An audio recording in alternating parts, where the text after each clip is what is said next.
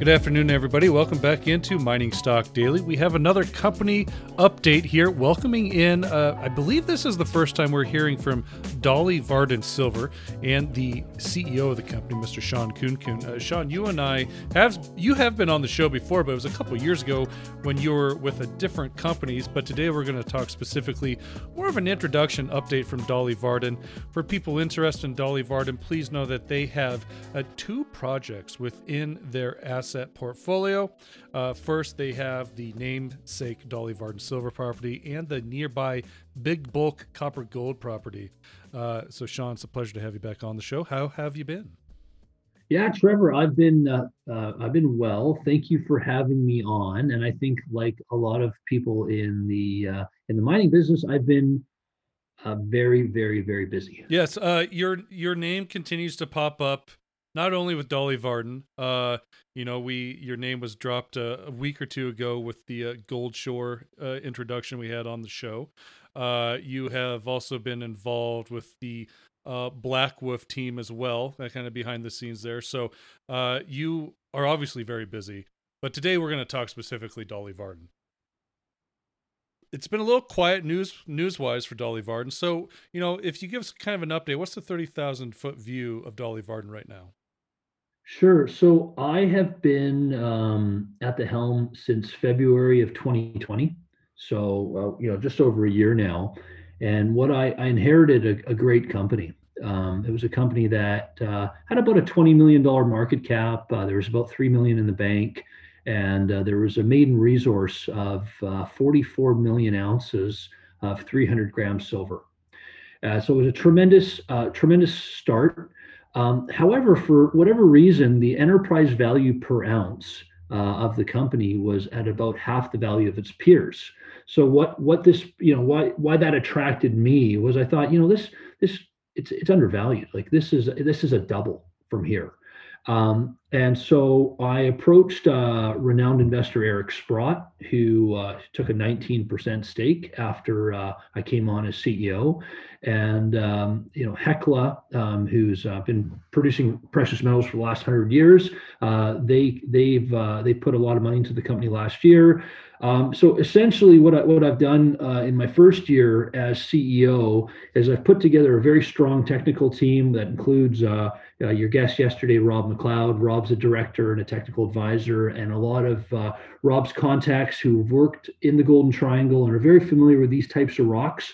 So we've got a great team, and raised about $27 million last year, very accretively. So, starting at 30 cents, then at 45, then at 71, and lastly at $1.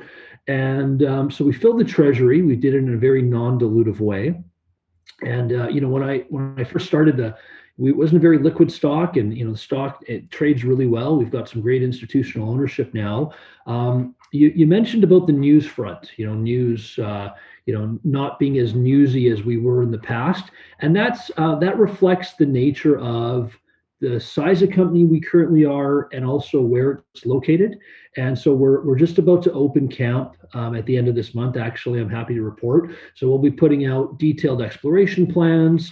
But essentially, what we have here is we've got a high grade pure silver mine in Canada. So it's rare on so many levels. Like, trying to find a company that's in silver is rare. Trying to find a company in a safe jurisdiction is very rare in silver. And then a lot of my peers report silver equivalents. So they've got lead projects, they've got gold projects, they've got projects that have a silver component. But if you look at our numbers, it's all silver. And so it's unique and rare amongst a very small group of companies, and it's why it makes it so special.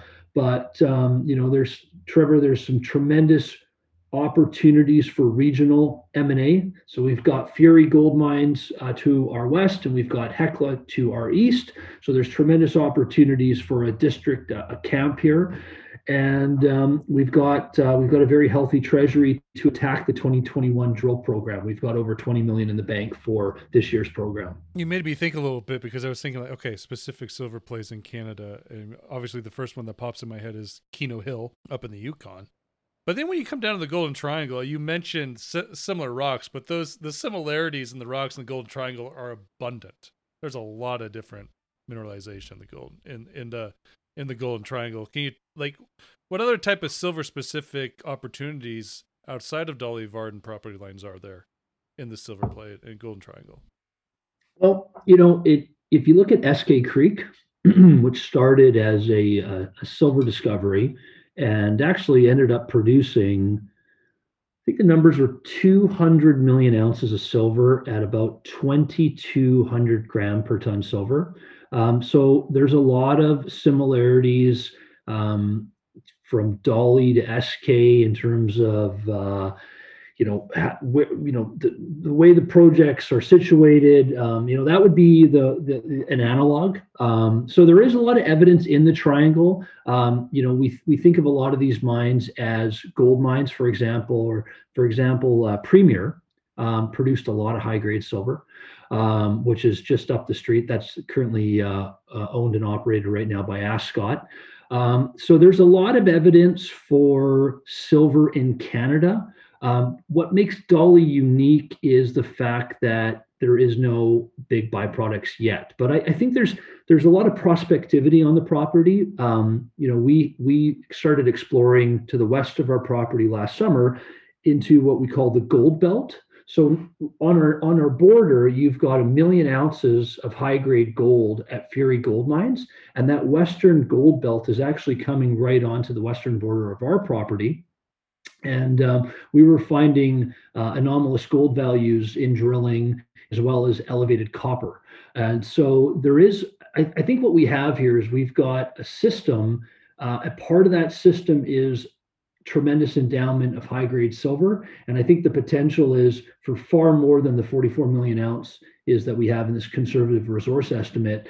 There's conservatively, I see a path to 100 million ounces on the property, pure silver. But what's really interesting and the wild card is there a large gold system lurking on the property as well? And there's a lot of evidence that, through the string of porphyries that we have, including Big Bulk and others, that there's tremendous mineral potential in the whole area here on our property. That's a good segue into asking you how you're going to allocate this 27 million for exploration.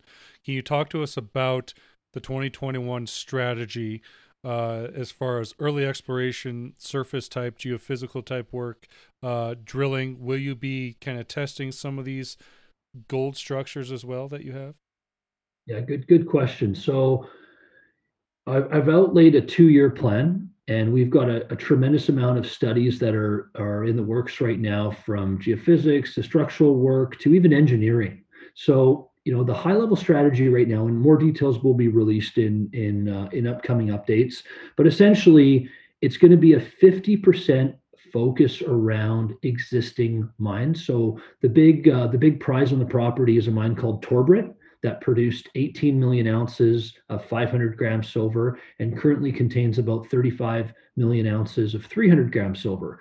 So we're taking 50% of our budget and we're looking to advance Torbrit, to look at enhancing Torbrit, to de-risking Torbrit, to look at extending and expanding Torbrit. In 2020, we had some successful step-out drilling where we stepped out of the known resource area and we were extending and expanding Torbrit. So half of the focus will be around Torbrit, and the other half we're going to try to nail a new discovery. You look at what is going to really move the needle here is if we can find another Torbrit. We've got a 4.5 kilometer potassic alteration zone that's heading north into the valley, and there's a lot of evidence that there's another Torbrit lurking there. So we're working with some geophysicists and working with some very, very smart structural geologists in terms of vectoring into those areas.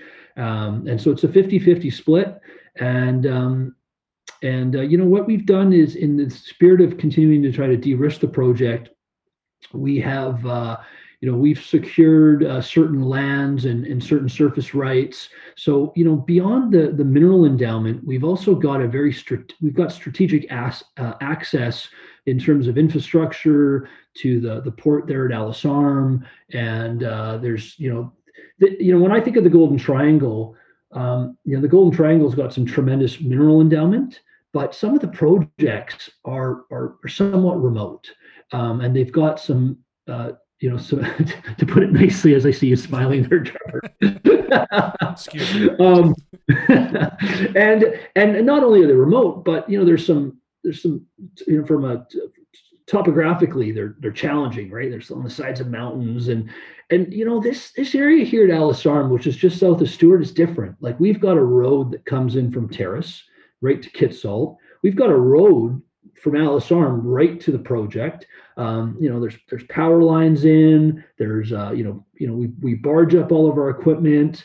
We don't have the same challenges in terms of topography as other projects. So this was a producer. I think this cycle will produce again. But what I think the real opportunity here is, if you take the borders down in terms of the property borders of Dolly and Fury and Hecla, you've got a district here.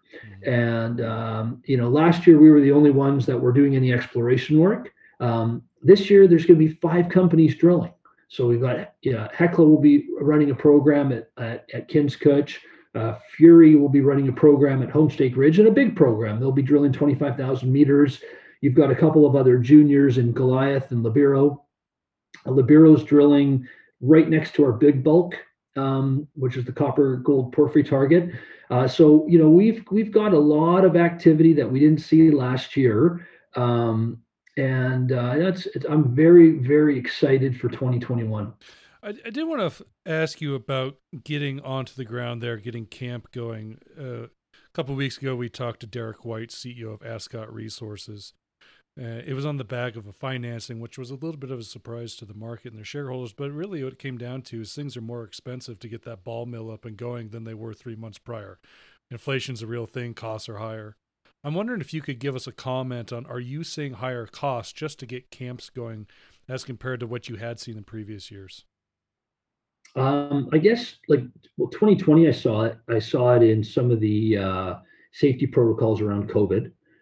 So that increased our costs. I don't want to use the word incrementally, because it's a line item.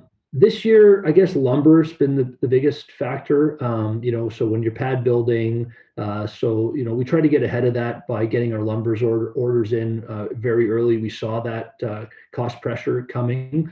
So yeah, you know what? I think the biggest, from being involved in previous cycles, like if you go back to the 2010 cycle, it was really the wage inflation, the cost of capital. That's often like 50% of the input for these types of projects. And so finding good people is one of the biggest challenges, and I think that's one of our competitive advantages. But finding good people there is a cost in that. Yeah. So I think that's where we're starting to see there's a real scarcity around having capable operating officers. Yeah. On a personal note, I want to get your thoughts here on why you seem to always be attracted to silver and silver exploration. Because I remember a couple of years ago, you and the first time you met was through a mutual friend, Andy Randall, and you just showed up at this one conference in Colorado, complete surprise. But you and Andy come up with this beautiful silver rock specimen from a previous company. And now here you are once again. Oh, there it is in your hand. So what is it about silver that attracts you to these types of management positions and type of exploration activities? I just experienced. So growing up, my parents are from India. And so growing up around gold and around, this idea that, that's how you store value and store wealth. So, that's sort of just, it's in my blood. And then getting into the junior mining sector in my early 20s, I had to work really hard to keep my head above water. And so I worked my tail off for about 6.5 years on a gold project. And then I got involved in a silver project in around 2010. And what took me 6.5 years to accomplish occurred in 6 months in silver. And so that kind that bug sort of was placed. So when I came, I started mucking around with base metals in the Bathurst mining camp when the gold price rolled over in 2011. So when I came back to gold in 2014, I decided to go all into silver in 2018. And that's when you and I met for the first time at Beaver Creek. And it was actually from that project that brought me to Dolly. I guess my long-winded answer here, Trevor, is I believe that we're moving to a silver price that is going to be drastically higher than where we are right now. But that philosophy, and even on the gold price, that those philosophies and those targets don't really alter the types of projects I go for. Like, if I shared with you where I think silver was going, I should be going after 1 billion ounces of low grade that are uneconomic today, but I don't. I stick with grade. I stick to Canada. But yeah, I have a love for gold and silver, and thanks to my buddy Rob McLeod, a growing love for copper. But and those are all forms of money at one time, right? And I'm in the camp that it's a great way to store wealth and to protect yourself against inflation. Sean, it's a pleasure to catch up with you once again. It has been too long, and you're welcome back to the show anytime. But we also look forward to sharing any, very important news out of Dolly Varden here in the next coming months as you continue to do your exploration work. Thanks so much, Trevor. Pleasure to be on. Sean Kuhn from Dolly Varden Silver.